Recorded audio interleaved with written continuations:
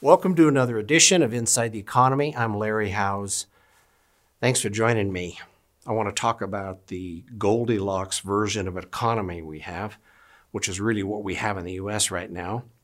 Some more points on the global economic funk that's surrounding us everywhere. And one comment, millennials ruin everything, meaning the oil and gas industry, number of other things. Right now, they're going after hydrocarbons and being quite successful. Quick look at the numbers. Core inflation has actually crept up a little bit. It's been working on that for the last 6 months. It's great. Headline means basically inflation of everything is not holding up. Even a brief stint with a kind of explosive growth in the price of oil had no impact on inflation. That's just the way it's going to be. Unemployment's still low, and here we are with crude gone from $56 a barrel to $58. Treasuries have straightened out the yield curve a little bit. They're doing better. We talked a little bit about consumers, especially the consumers around the world last time, and this is the U.S. This little pyramid up here is basically people who are delinquent on a variety of asset-backed loans, the boat loan, the car loan, the credit cards, that kind of stuff. A little bit of mortgage in here. But you can tell in 2008, there was a lot of people delinquent for a lot of reasons. It has corrected and shrunk, and I love the banking term, fewer derogatory loan payers. We're back to where we were in the 2000s, even earlier than that. And the consumer is doing a pretty good job spending within boundaries, not accumulating more debt, and saving. The savings rate is high 6%, higher than it's been in 30 years. It's great.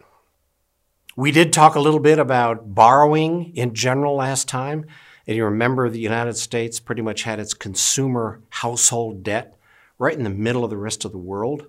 A lot of Scandinavia, Europe, a few other places have much higher household debt.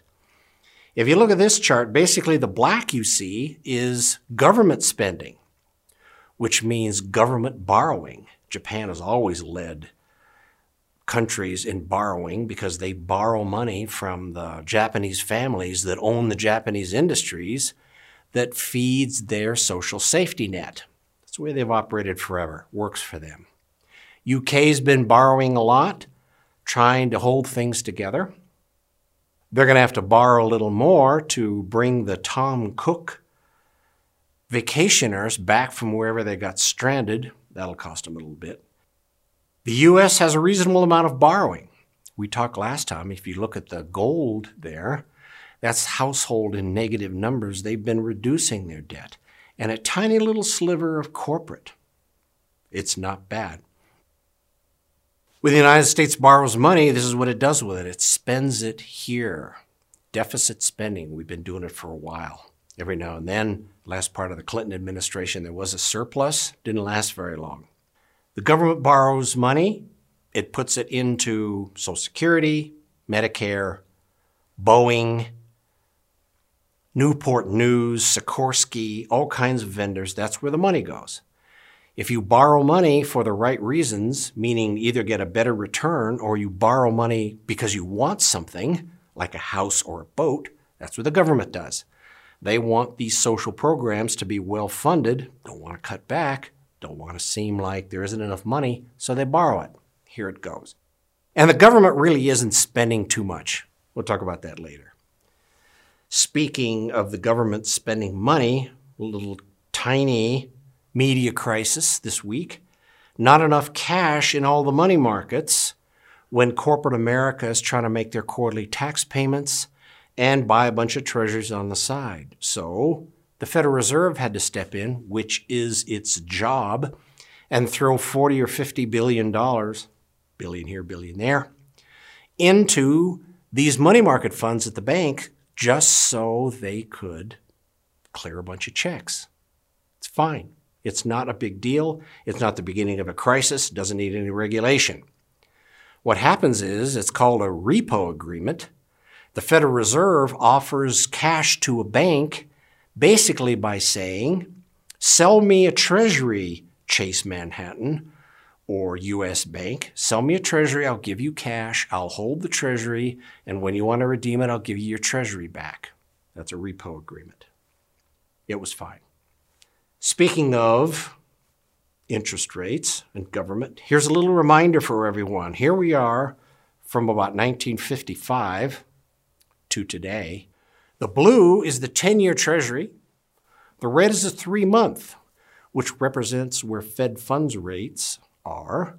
Fed raises and lowers. The 3-month T-bill pretty much follows it. Here we are. We're back where we were. The economy is doing well, doesn't have a lot of debt. Interest rates are low. It's Goldilocks. The markets are fine. There's still little growth. We've talked about how earnings are very likely going to change and reduce their rate of growth a little bit.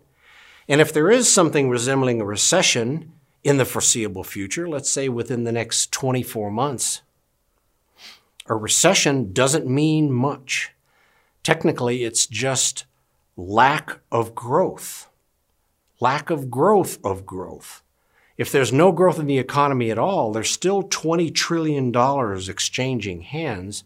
It's not all that bad. Some people lose jobs. Manufacturing readjusts. It isn't bad news. But we don't have one in the foreseeable future. And as of July, this expansion from 2008 is the longest the U.S. has ever had between recessions since 1850. And it's not going to end, certainly not in 2019, not likely in 2020. Now, the rest of the world, we really can't say. This is basically the Eurozone. We've talked before when the ISM numbers, Institute of Supply Side Management, we talked about the U.S.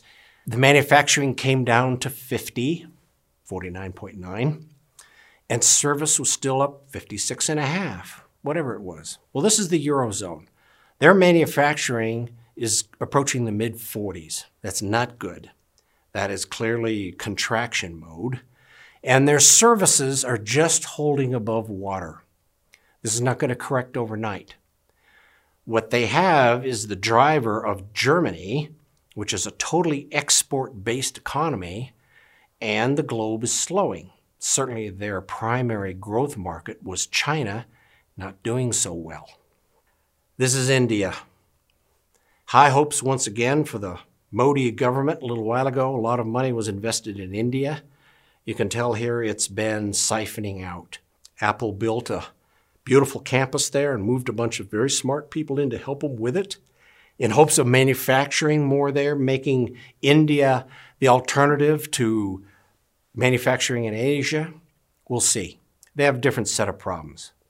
And we talked before, having no water isn't good. The globe, if you look here, the real light dotted dashed line, that's global trading. It took a little dip in 2008, has recovered nicely, growing just fine. The light blue one down there on the bottom, well, that's the U.S. It too dipped a little bit, 2008, 2009, growing just fine. The one that went through all the drama, there's the 20 years of the great growth of China from about 95 to 2008, boom, it didn't recover. It's not going to recover for the foreseeable future. That also very explosive export market is going to have to do something else. It's not about global trade. It's still about the debt. Finally, my comment about the millennials. I like to track things like who has a coal power plant, who has natural gas, wind, solar, all the rest of that stuff. If you look across this map, the very, very dark ones are coal plants, and they're pretty rare. A lot of those have been converted to natural gas, and I'll suggest right now natural gas has probably got another decade or two, and it'll be history. The blues, well, that's solar. The dark blues, that's wind. They're huge. Texas is still the largest wind producer. California produces enough surplus solar electricity to put it out on the grid every day. There'll be some new huge wind farms off the East Coast pretty soon, taking advantage of what's going on in England They're building another gigantic wind farm out in the Channel. And after they build their gigantic windmills, their kilowatt hours coming in cheaper than they can do it with coal. Yay, millennials. Next it'll be trees and whales. I'm all for it. Okay, no drama in the U.S. market. It's fine. Nothing unusual to report. I appreciate you joining me. Remember, if you have any questions or issues, send it along to info@shwj.com. I'll be happy to get to it. Thanks for joining me.